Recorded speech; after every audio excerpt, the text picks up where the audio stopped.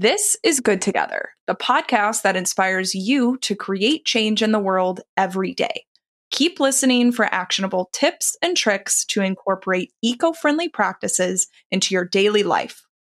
We've been featured by Apple as the #1 podcast for conscious consumers, and we can't wait to welcome you into our community of changemakers. I'm Lisa.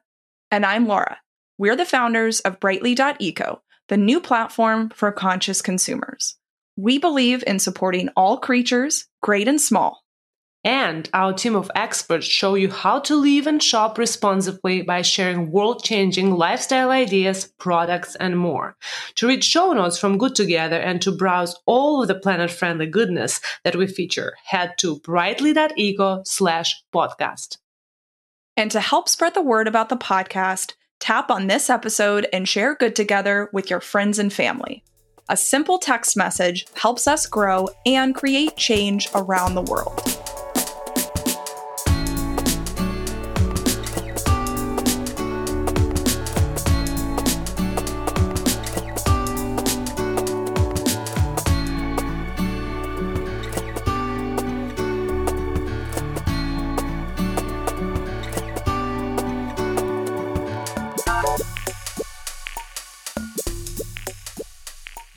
This episode is brought to you by Diamond Nexus. They say that diamonds are a girl's best friend, but are they really the planet's? As jewelry lovers ourselves, Lisa and I are excited to recommend a sparkly and ethical option. Diamond Nexus creates gorgeous, lab-created diamond simulates that cost up to 80% less than mined diamonds, so you can wear a guilt-free statement piece the next time you're out on the town. Good Together listeners can get an additional 5% off ethically made, lab-created diamond simulants with code GOOD5 at diamondnexus.com/goodtogether. In the wake of the COVID-19 crisis, putting together a healthy pantry and thinking of creative ways to eat consciously has never been more important. Do you feel like you're cooking more than usual, Lisa? Yes, oh my God. Right? And does the thought of meal planning or heading to the grocery store amidst the uncertainty of today make you feel just a little bit uneasy? Absolutely. In this episode, Laura and I interview Sophie Egan, a New York Times contributor, Stanford lecturer, and author of How to Be a Conscious Eater, Making Food Choices That Are Good for You, Others, and the Planet. She shares tips on how to read labels for packaged foods, smart ways to stretch your ingredients, and more.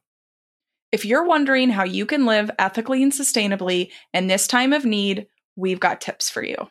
And if you're looking to join the conversation with us, Laura and I just launched a new initiative to support our community. We're doing virtual coffee chats every Wednesday at 12 p.m. noon Pacific time.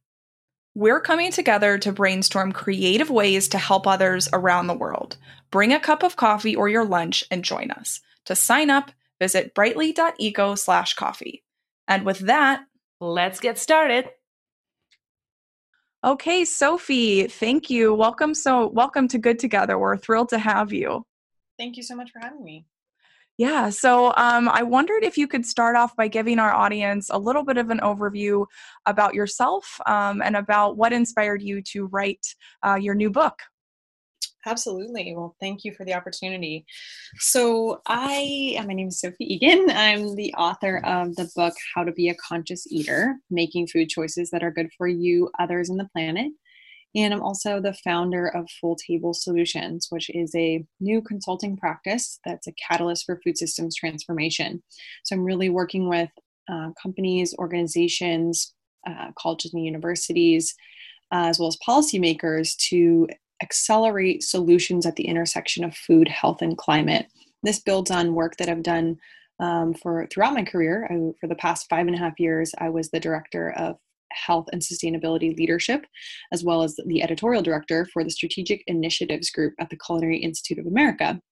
And what that means is I worked across the $860 billion U.S. food service industry, leading thought leadership initiatives for how to make menus healthier and better for the planet.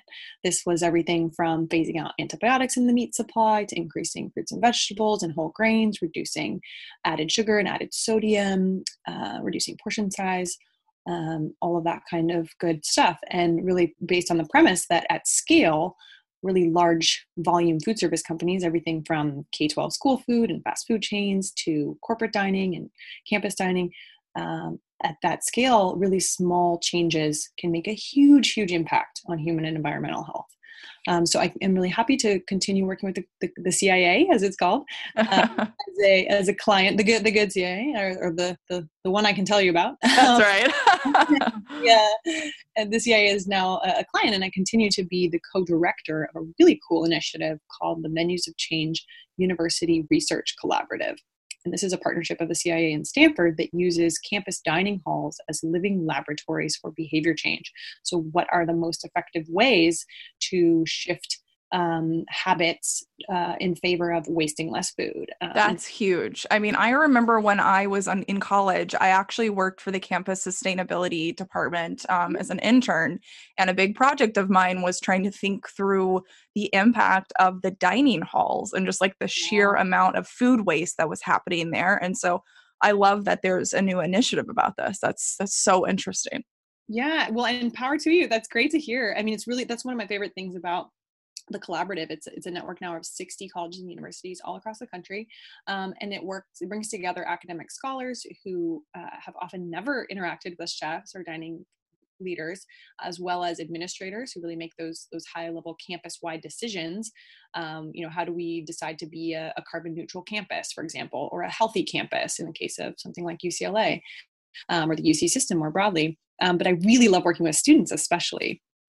So anyway, that's a bit about the background that I've had throughout my career. And I also should mention, I write for the New York Times Health section, and I really love answering reader questions. So that's a big part of where this book came from, is providing enough information to make an informed food choice, but not the encyclopedic version. So it's really the bottom line answers to those most top of mind questions about what to eat. Love it. Yeah, and I was gonna say that you shouldn't be shy, because you have wrote you're writing for New York Times Health section. You wrote for Washington Post, the Wall Street Journal, Bon Appetit, Wired, and I'm sure that's just a few of the ones that I found recently. And I love your focus on kind of like solutions that are scalable and can create really, really massive impact. That is awesome. And this is kind of like systematic change, but I also love your thoughts on like kind of how to create sustainable, small, actionable tips. And we will obviously jump into that during our conversation. This is kind of what our approach at Good Together and Brightly as well. So my question is kind of like the opening questions, like a very generic one. What does conscious eating mean to you personally? Yeah. So conscious eating, the way I just define it in the book, is really an intention to align your food choices with your values. And I offer a 3-part mental checklist for doing that. That is asking yourself 3 questions when deciding whether or not to put a food in your grocery basket or in your delivery cart or to order a food. And that is it good for me? Is it good for others? And is it good for the planet? And I define others as all of the food, all of the animals and people affected across the food system. So from farm to fork, or from farm to grocery basket, everyone involved in the supply chain that really is the reason you're able to enjoy that food. So it's things like animal welfare and social justice for workers involved in food production. And conscious eating is not a diet. It's not about giving up all the things that you love. It's about gaining a more holistic set of criteria through which to determine whether foods are worth your grocery dollars, or worth your dollars overall. And also, it's a lifelong pursuit, not a quick fix. It's not one of my really key messages is to not let perfect be the enemy of good. And by that, I mean that it's there's constantly new information coming forward, new areas of transparency in the supply chain that we weren't aware of before. So how could we have made decisions based on those things? For example, fraud in the seafood industry and labeling, forced labor in the seafood industry as well as also in chocolate production. So as these new issues come out of darkness and into the light, it's just having that intention to match your choices in response, so that you can be supporting, as is often said, so that you can be voting with your fork or voting with your grocery basket. I love it, voting with your fork. Yeah, and it's this is something exactly kind of the thought process that we go through with Laura together. We had talked about like how your food choices are impacting the environment and the world at large. At the same time, neither me or Laura are vegetarian or vegan, and we also realize that some people are extremely passionate about these issues, sometimes are less passionate, but we always encourage people to kind of be okay where you are at, and understanding what are your core values are, and starting there, because even all of the issues that you've just mentioned briefly, it's so easy to get overwhelmed, right? With Yes. just trying to check mark every box and make sure that it's your food choices are perfect in every sense, which is, of course, it's extremely difficult to be perfect. Well, and I think it's so important that you mentioned that, because that's a really big driver for me too with this book, is to address the decision fatigue and the information overload. The book is very visual, and it's very short and sweet answers, or essays, with really practical, I call it a radically practical approach to conscious eating, because it's not aiming for checking all three boxes with every single item you put in your mouth. I mean, that would drive any person completely insane. Absolutely. Absolutely. And, the other thing too is, what we put in our bodies, what we choose to eat is just one part of being a conscious consumer. And so totally agree with you about not wanting to overwhelm people and giving them really quick frameworks to operate from. So I love those questions that you shared earlier about like, who does this affect, et cetera. So I kind of wanted to shift to something very timely for us right now. So, at the recording of this podcast, we're in the midst of the COVID-19 crisis, and we've gotten tons of questions from the Brightly community about how to grocery shop and be a conscious consumer at the same time. Of course, more people are facing time at home. So, on the one hand, there's a lot of people trying out new recipes and maybe becoming a bit more thoughtful about like how they're cooking. But at the other hand, people are facing ingredients shortages. They're not necessarily able to get out and shop as much as they used to. So I wondered if you could share some tips that are kind of specific to the current climate that we're in right now, Sophie, but also, of course, could be used at later times. Definitely. And honestly, this is what I'm spending most of my days thinking about. And I've been calling it Corona conscious eating because that's good. I like it. I mean, it's just the realization too, that in the long run for each of us, what it means to be a conscious eater is going to change over time.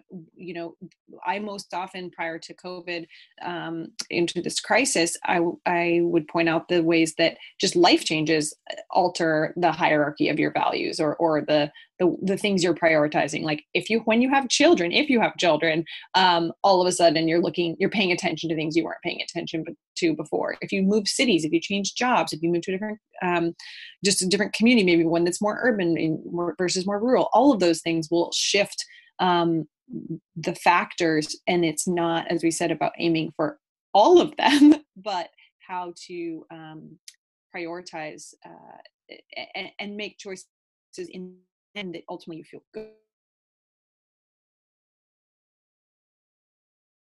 Some of the things I'm thinking about with a healthy, healthy pantry is a top of mind topic for people. One of the main kind of reframings of that I think is important is also to just think of your freezer as an extension of your pantry. Yes, 100%. Because ultimately the goal is to do fewer trips and to have your food last as long as possible. And not only last, but to make the best use of all the food. So whole product utilization is really especially important. So that's a first point. And I share that because one of the things that I'm hearing a lot of is that, well, it's too hard to eat produce right now because it's going to go bad. It's not going to last a long time.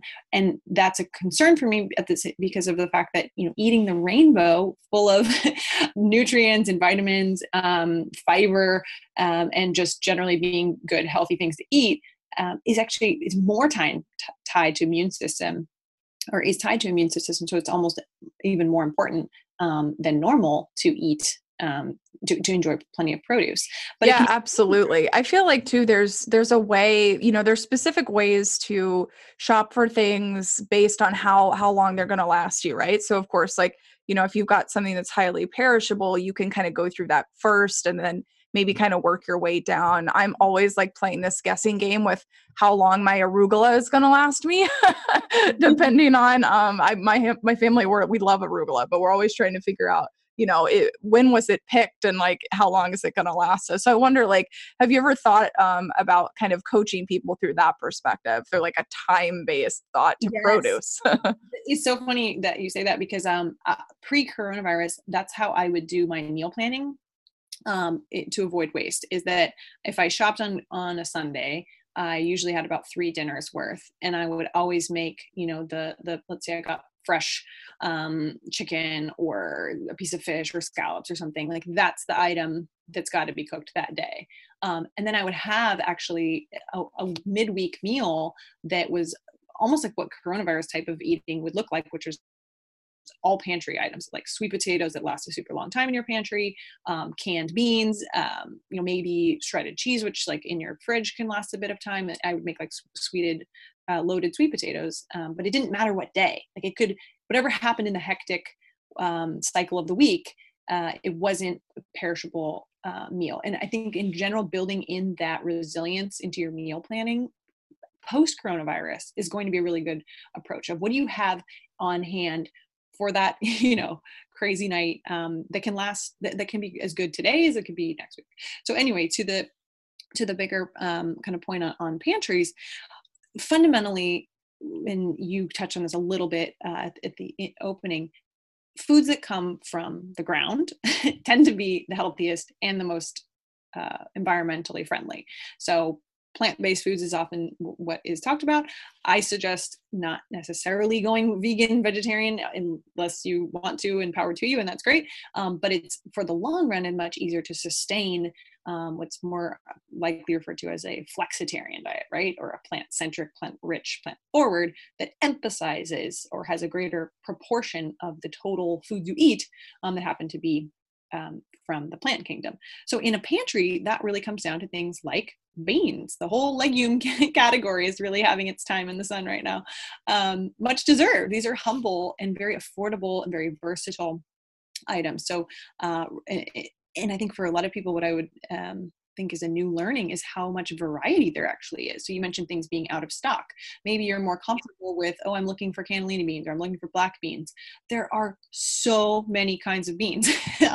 So there may be that there's some learning. I, for example, recently cooked with black-eyed peas for the first time because I just was like, I guess that's what I'm doing. And I've always done beans and greens as a dish I love to make with any kind of greens, arugula sometimes, or chard or spinach. And usually it's just with cannellini beans and shallot and put it on toast. Like it's a great easy meal. But beans and greens can be any type of green and any type of bean. So it sounds very corny, but I think it's actually important to note that when especially having that flexibility with recipes, as you said, if something's not in stock. So it's lots of whole grains, legumes, not only beans, but chickpeas, lentils, and other plant proteins. Plant oils also for cooking are super important. They last a really long time, especially if you keep them in good storage, like away from light, away from heat. And then herbs and spices are important. They don't need to be expensive, but one of the things that is really important to note is if you are cooking from home more and you have a lot of these dry goods, if it doesn't taste good, you're not going to eat it. And then you're going to end up wasting and you're going to be hungry and all that. So having something to really add flavor and variety is also super, super important as we're relying more on those dry goods. And then absolutely, yes, especially when we have to cook, as I said, like 3,000 times a day. A little bit exaggerated, but yeah. And just one last thing I would say is to also really be careful or really be mindful or conscious about healthy snack choices. So I think a lot of people were having a hard time if you're at home more. Maybe it's like more mindless kind of stress eating and things like that are completely understandable. But there's a lot of super nutritious and also environmentally friendly snack choices that will be, better for you in terms of your health, but also from an immune system standpoint. So things like dried fruit or popcorn is a whole grain that is delicious. And so some people I think are surprised when they hear that, because it feels like maybe an indulgent or it actually has a lot of value. And when we mentioned fiber, it's really the gut microbiome that feed your gut is the hashtag if you've ever played around with that. But it's really about kind of nurturing that good bacteria, that community of good bacteria in the gut that's tied to a healthy immune system as well. Wow, very interesting. Yeah, so I wanted to switch gears a little bit. And the next question that we want to discuss, and I think it's super important, especially as we're thinking about reducing food waste in general, is how to read labels for packaged foods and expiration dates. One interesting fact that I heard from our friends at Imperfect Foods is that experts estimate that standardizing how we use date labels could save over 700 million pounds of food from going to waste every year. I was wondering if you're familiar with this number and what are your thoughts on this are. Well, I hadn't heard that number exactly. That's a great statistic to have on hand, but I am well aware that by far the most helpful thing that we could do when it comes to those labels is pass this legislation that's been put forward for quite a while, but it's just been sidelined, and that is to create a 2-label scheme. So one for quality and one for safety, because right now we have a really confusing, really ineffective system for sell by dates, whereas it's not standardized and it's not about safety. It's understandable that we think it means it's an expiration date, but the vast majority of products can be enjoyed well past the sell by dates, sometimes even weeks past the dates, and or longer in the case of many canned goods. And so we really need that standardized labeling in order to give consumers the clarity, because right now what happens is that it's actually about standards of product taste or texture, generally as quality attributes that the manufacturer wants you to experience with the product. The other thing that's confusing, I find, is that sometimes products go bad before the sell by date, in the case of more like prepared foods in your refrigerator. And so then you have to actually just be on the lookout using your, sometimes I've had this in the past, I'm so blindly reading the date that I toss in a fresh ravioli and, oh my God, there's mold, I'm putting it into the pan of boiling hot water. And we're often sort of out of practice with using our eyes and nose to, sniff out the milk that's off or check for mold. So it's, in the meantime, until legislation does put a better system in place, we do have to rely on those kind of, common sense. Exactly. Yeah. I mean, if it doesn't smell good, if it does, the next one, if it doesn't look good, and then maybe even taste a little bit. But yeah, it's just like such a, simple regular tips that our grandmothers used to do all the time, but suddenly we have these dates on packaging and we're just kind of blindly trusting it. And again, as you mentioned, it's actually not safety dates, it's quality dates, and we just end up wasting so much food because of this. Right. One other, and I think just to build on that, I mean, I think that now with coronavirus is one of the biggest opportunities that people have to really change their kind of household food waste systems. Food waste, I'm guessing you've talked about that on this show, but if you haven't, just a brief follow-up statistic to yours is that if food waste were a country, it would be the 3rd largest emitter of greenhouse gas emissions after China and the United States. And that's wild, right? And so the other big thing I love to share is that in a list put together by Project Drawdown of the 80 most effective solutions for reversing global warming, number 3 most effective is wasting less food. And that shows you that number 4 is eating plant-rich diets, which I just touched on before. That's flexitarian, plant forward, plant centric, etc. And what that really shows you is how many resources go into getting a food to your pantry. The growing, the harvesting, the processing, the milling, the transporting, the packaging, the storing, sometimes in refrigeration, in freezing, on shelves, getting it then to your doorstep. All of those resources are lost, not to mention when the food is wasted, if it does not go to compost, it emits methane emissions from landfill. So this is such a big lever for climate action that I hope people find very empowering. And yes, we have a lot of barriers like the sell-by scheme that we talked about, but there's so many great hacks going on now through Instagram and all types of chefs out there who are giving great recipe suggestions for cooking with scraps and things like that. But definitely food waste reduction deserves extra attention, especially now that we have, at the same time that we're wasting 40% of the food in the United States, 40 million Americans are going hungry. And that's before COVID. Just new numbers released this week are estimating 70 million food insecure Americans. I mean, this is a serious crisis. Guess what though? If we redistributed just a third of that food that we waste in the US, we would feed all the hungry people. So it's not about growing more food. It's about getting it to people who need it. So it's just to say that it's a great tool for climate action. It's also a particularly opportune time for shifting the system. Absolutely. And I think to kind of build on what you just mentioned about this being a great time for people to rethink their sort of home food consumption systems, I wonder if you had any tips for people who are looking to get started with this optimization, or people who maybe potentially are not even really familiar with cooking. Like, where should people start? I think that would be extremely helpful for our listeners to know. Definitely. So let's just start with the food waste examples. Couple of systems. This is going to sound so obvious, but get in the habit of making a shopping list. That sounds like, of course, but surprisingly few people use lists. And this is a great way to avoid impulse buys. And what it does is it makes sure that you have an intended use for every single item that you buy. And this involves sometimes meal planning. So maybe one step back from making a shopping list is actually meal planning. And this is not only the case during this crisis, but in the long term, it's incredibly important. Hey Laura, I was talking to your mom the other day and she mentioned your birthday was coming up. She's thinking about getting you a piece of jewelry, but she knows it's hard to find something that looks great and is ethically made. And I was like, haven't you been listening to our podcast?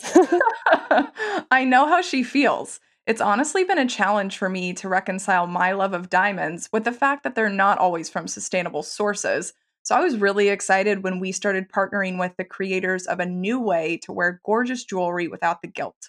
Diamond Nexus is the creator of the Nexus Diamond Alternative, a sparkly, ethical option that costs up to 80% less than mined diamonds. That's amazing. I'm sure your mom will be glad to give you a gift that is kind to the planet and to her wallet. Well, if you're looking for an affordable, ethical piece of jewelry, we've got you covered. Good Together listeners can get an additional 5% off their purchase, even the pieces on sale, with code GOOD5 at diamondnexus.com/goodtogether. The Brightly team is usually based in the beautiful Bay Area, but when we found out that we got into the Yellow Accelerator program, thanks for believing in us, Snapchat, we were on the hunt for a new place to live for a few months in sunny LA. If there's one thing we love to do on Good Together, it's researching ethical and sustainable options, and Lisa and I were excited to learn more about and partner up with Zeus Living. Zeus provides beautiful homes for 30-day stays or more in the best locations, including LA, San Francisco, Seattle, DC, New York, Boston, and more. Plus, they stock every unit with toiletries from one of our favorite Brightly recommended brands, Public Goods. Zeus also works with local artisans to furnish their units when possible, and honestly, staying in an Instagrammable space that takes care of everything for us couldn't have come at a better time as we work to scale up Brightly. Hassle-free setup, ethical amenities, and a mission to change the way you stay long term around the United States makes Zeus a fabulous partner for us at Good Together. To learn more, visit ZeusLiving.com. Actually, was going to ask you really quick. Do you have an app or a favorite tool that you use for meal planning? Because we get that all the time. That's a good question. I wish I did so I could answer it for you. No, I use a whiteboard, just like a Monday through Friday. Wow. Well, Sophie, we're going to have to call you up and be like, what is Sophie planning and eating? Wednesday. Because I would love that list. I know there are a lot of apps. I would guess also, I actually don't know this, but I would guess that a lot of the recipe sites also have built-in tools like maybe All Recipes or Yumly, or I'm honestly not sure, but I would think that they have that kind of overlay. And what I also, so that's like, meal planning is super important. I'll definitely go look up like best apps after this so I have a better answer. But whatever it is, it can be chicken scratch on a Post-it note. It can be a fancy Excel sheet, like whatever, revs your engine in meal planning. And then with that, one of the things I really think is important is build in leftovers into your meal plan. Like, okay, Monday, Tuesday, and Wednesday is the day we eat all the stuff in the fridge that we haven't already eaten. Some people, that's a great tip. Waste less Wednesdays or stir fry Fridays is like kind of grab bag. I also I plan Saturday morning breakfast to be just like whatever is there plus eggs. So like the leftover, exactly. That's the leftover half of an onion and plus like the 2 green onions that I didn't eat, or plus, the 1 carrot that didn't go in the other recipe, whatever is left over. With the meal planning too, I think it's helpful to start to think about the end of one meal as the start of another meal, in terms of scraps. The second thing that's super, super important is when you are, so composting is obviously super helpful, but in general, the further upstream is like a general rule of thumb. So just buying less. That's why the most effective step for you as a family is at the point of purchase, and that both is with ordering on takeout, delivery right now, but also at grocery versus just I composted it. It's still there's a great diagram actually, if you're not familiar with it, called the food waste recovery hierarchy. Have you ever seen this from EPA? Yeah, so it's this inverse triangle. We should link to it afterwards, and that's what I'm referring to. And it's just shows you how,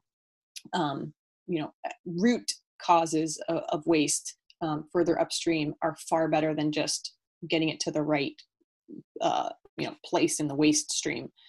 So, anyways, that's to the power of a shopping list and meal planning. Then in your fridge, this is going to sound also very obvious, but is very important. Make food visible.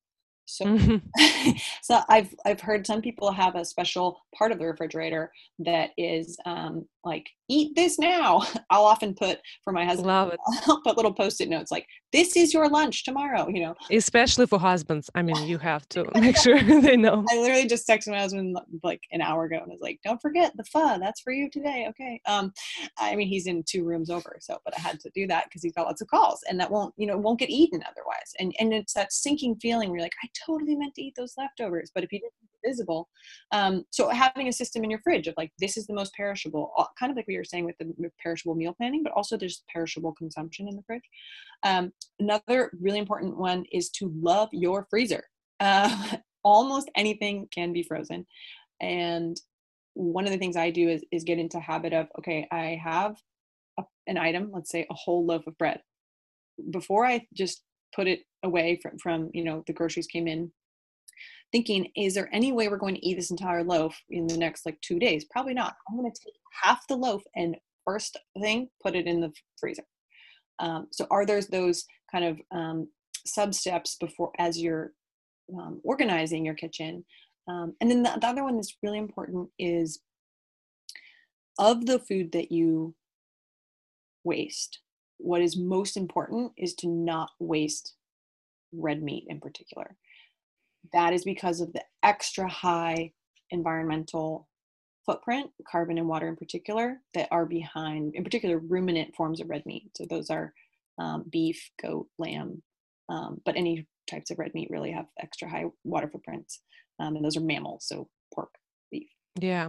So, how are you shopping for food right now? I'm curious if you have, besides the websites and the whiteboard, do you have any delivery services you're using, any other tools, or maybe you have tips for how we should be thinking about, getting takeout food right now? Yeah, I think like a lot of people, it's definitely harder to find things.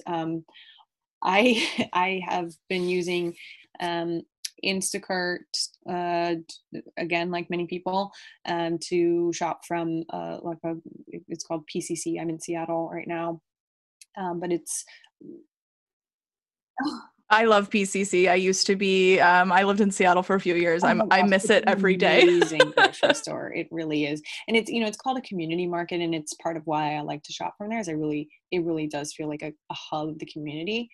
So I much prefer to go there in person. I still have been going, I kind of alternate weeks with delivery and going there in person. So one of the things I For like sure. about that, and actually this is kind of a general tip too, which is that with conscious eating, it's also really helpful just if you've picked a grocery store where the store aligns with your values. What's great about that is a lot of the time they've done the work for you.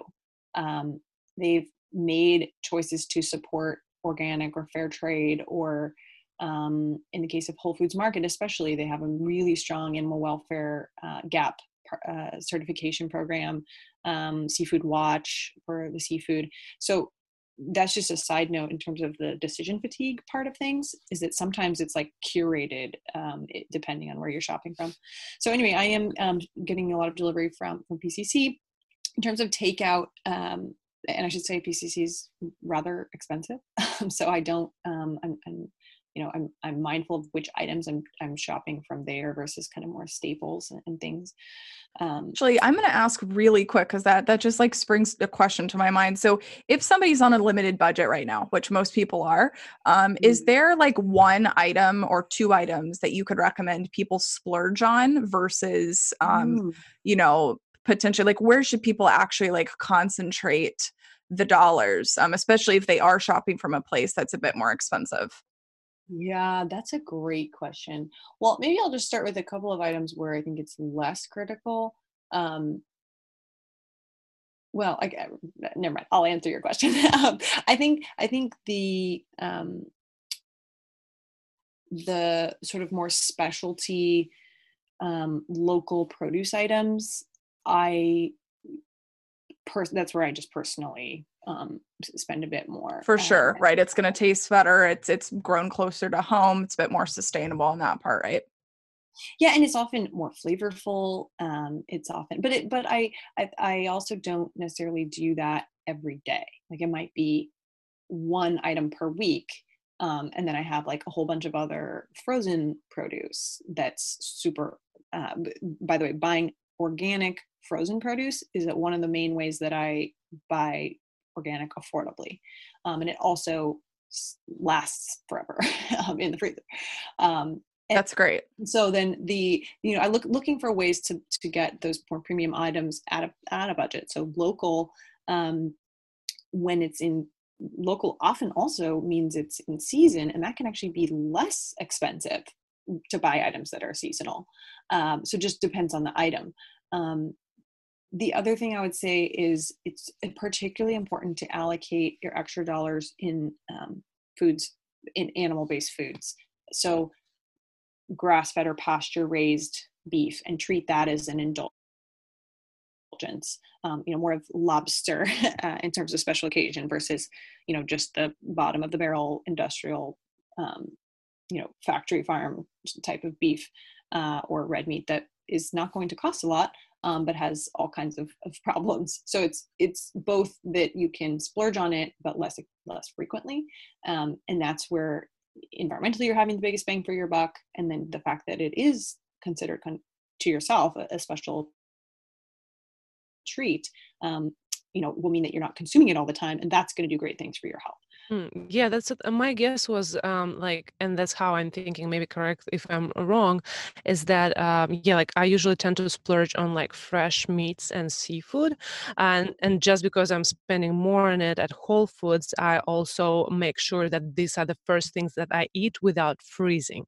Just right, I am assuming that the taste is much better, and I am getting all the nutrition that I need as much as possible. Yes, and that exactly the other thing I mean, that was going to be my third example was going to be seafood, is because there's so much mislabeling in the seafood industry, meaning that it's sold as something that it's not actually. There's so much overfishing that if you go to, right, like a Whole Foods Market or wherever it is, and you know that it's sustainably caught or sustainably farmed, it is going to likely cost more. But that is exactly right. You know, you're going to make sure you use it, and don't waste it, and then it will be really a special treat. So definitely those meats, seafood, and then kind of the specialty, like, you know, just now this brief window of seasonality for something really special, you know, that's local to your area. So last question about the seafood. We had this question from the community and something me and Laura kind of like always talk about, and I haven't quite figured out the final answer, the final verdict is seafood. So wild caught seafood, is it more sustainable and environmentally friendly than the farmed one? Is that So correct? part of why you maybe have had so much trouble is that Yeah. food is actually probably the most complicated food to talk about in terms of sustainability. Couple of reasons. The main factors in wild caught are the type of fishing gear involved, um, and the basically the health of the species, the population of the species that is in question. So you can imagine, just from a probability standpoint, the number of permutations in those factors based on all the different locations around the world. So it's incredibly difficult to say, it's incredibly difficult to generalize, like, this is the best, like, eat this wild, eat that farmed, because it so varies by fisheries management practices in a certain area. And then the same thing is true in aquaculture, the term for farm raised fish and seafood, except that in general, farmed salmon is quite problematic. So if you were to say, is it more sustainable to buy wild salmon versus farmed salmon? Yes, that is a general rule. I can get into the reasons why, but with the whole rest of the gamut of the species from the sea, it is best to consult some of the great consumer resources, like Seafood Watch as an app that goes state by state, species by species, and not only species by species, but by point of origin, which is very important. And it'll tell you, you know, this was just the whole breakdown that you need in order to know. And this is also where some of these, there's partner organizations, grocers, and restaurants that Seafood Watch uses a green, yellow, red rating system. And that's really helpful, because then instead of knowing all the minutia, you're just looking for the green label. That means, you know, this is available in plenty of, there's plenty of this species, and it was caught in responsible ways. And when I say responsible ways, one of the biggest issues is bycatch. This is where fishermen pull up species other than what they're targeting, like birds and turtles, and there's so much waste involved with that. Not to mention, you know, harm to those animals. There's a lot of habitat damage too, with very imprecise, gigantic trawl nets that kind of scrape the bottom of the seafloor. So you want to avoid those types. So Seafood Watch helps you with that, and with their partner organizations, what is great about that is that it can be restaurants where the staff are particularly educated, restaurants or grocers, and they also sometimes only source green rated species, and that's so helpful because again, the work has been done for you. Absolutely. I like to try and order seafood when I go out to eat when I'm at an ethical and sustainable restaurant, to that exact point. Like, they've already done the hard work for you. Yeah, I mean, it's definitely a question we get a lot, as you just kind of laid out. There's definitely you know, gray areas, but it's good to know sort of the way the ecosystem works. So Sophie, I wonder if we could kind of transition into our last two questions that we like to typically ask our guests. So the first one is, can you share with us one of your favorite ethical brands or products that you're loving right now? Yes. I discovered ground up nut butters. Are you guys familiar Me with neither. this one? No, I haven't heard of this one. Okay, so they're small women-run business out of Portland, Oregon, that does a beautiful assortment of nut butters in all kinds of great flavors, like vanilla, almond, cashew butter, and I won't even be snickerdoodle macadamia butter. So quite Wow, those are exotic nut butters. they are exotic, but they're the reason that I love that product. They taste fantastic, but it it truly is one of those products that checks all three boxes of good for you, others, and the planet. And the reason is nuts in general are one of the healthiest things you can possibly eat of all kinds. There's tons and tons and tons of research that back that up if you don't believe me. It's also nuts. There's been some concern about almonds and water, but in general, nuts are actually very environmentally friendly, especially as a source of protein compared to meat and other forms of protein. And then the third thing is that the ground up nut butters, their model is that all of their employees are women who have overcome some form of adversity. So they might have been homeless, they may have had mental illness, they may have had some other issue that they've overcome and not had the company provides job training and really flexible forms of employment to these women as a bridge to more stability. So I love the social mission. The food, the products are fantastically delicious, and they happen to be super good for both human and environmental health. Great. We will check them out and we'll make sure to link to their website. And so the last question we'll love to ask our guests. What excites you the most about the ethical and sustainable movement right now? I know we're in a very different and new reality right now, but something we want to leave our audience on the positive side of things. And what is the silver lining things that you're observing right now? Yes. Oh, this has been my theme throughout coronavirus is finding silver linings as much as possible. I mean, there's so much darkness and what are those bright spots? So to me, a couple of things, we've touched on it a little bit throughout this, but one is just this opportunity to kind of reset a lot of things Yep. individually, but also policy wise, systems wise, and societally, what do we value collectively? So there's so much opportunity I see in how quickly people are changing their habits because we've had to, right? It's all of a sudden we're singing happy birthday and hand washing and doing new forms of greetings. And that happened in a remarkably quick time period.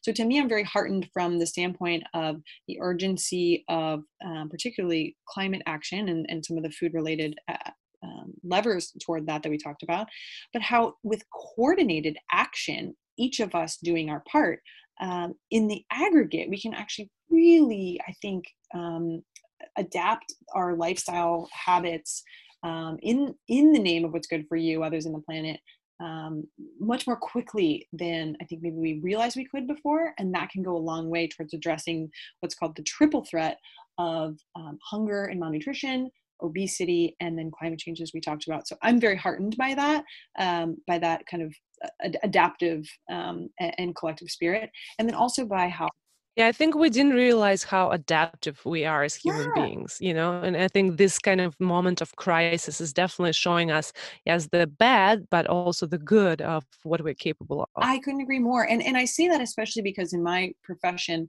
a lot of the things we're talking about, wasting less food or shifting away from, replacing red meat sometimes with, more sustainable protein choices. A lot of those things are often talked about as, people don't want to change. You can't take things away. It's going to take a generation. And there's just this sense that behavior change is hard, and it is, except look at what we're capable of. Yeah. So that's one really kind of point of optimism. And then the other piece is how clearly we are all interconnected as a global community. And it's this realization that what I do, my individual actions affect all of these people around me. And that has huge implications for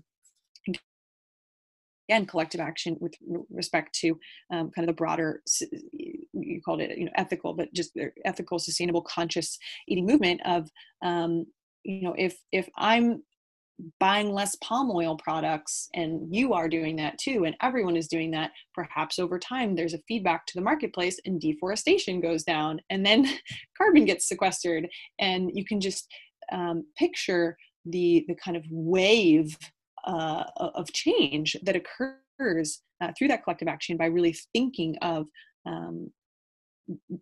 not only what's best for you, but how again, how interdependent we are, as opposed to purely independent. And that's a really major shift in the US, where we're so individual and individualistic, to be much more community oriented. And I think that too could be a really exciting bright spot from this that has.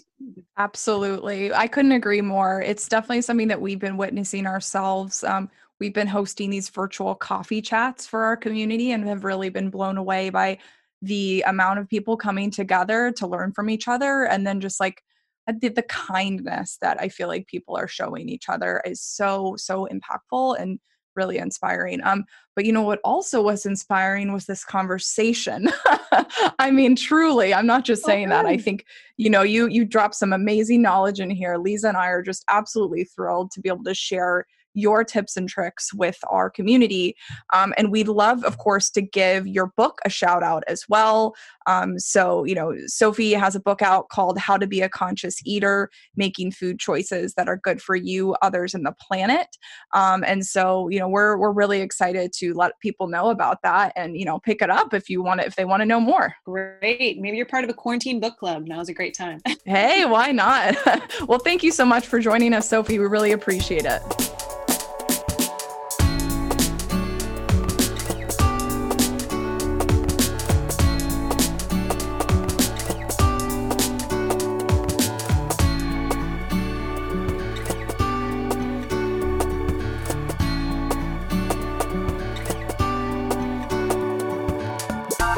Thanks for joining us on another episode of Good Together. As always, you can get show notes and explore lots more content related to all things eco-friendly living by checking out brightly.eco/podcast. And don't forget to join in on the conversation that's happening on our Facebook group. Simply search Good Together Ethical Shopping and it'll come up. You can also leave us a question through voicemail. The link is on brightly.eco/podcast. If you're into social media, give us a follow on Instagram, Facebook, and all of the channels. Our username is brightly.eco. Finally, we want to leave you with a reminder. Every day is a chance for you to create change, and you're already covered for today since you joined us here on the podcast. Stay kind and live brightly.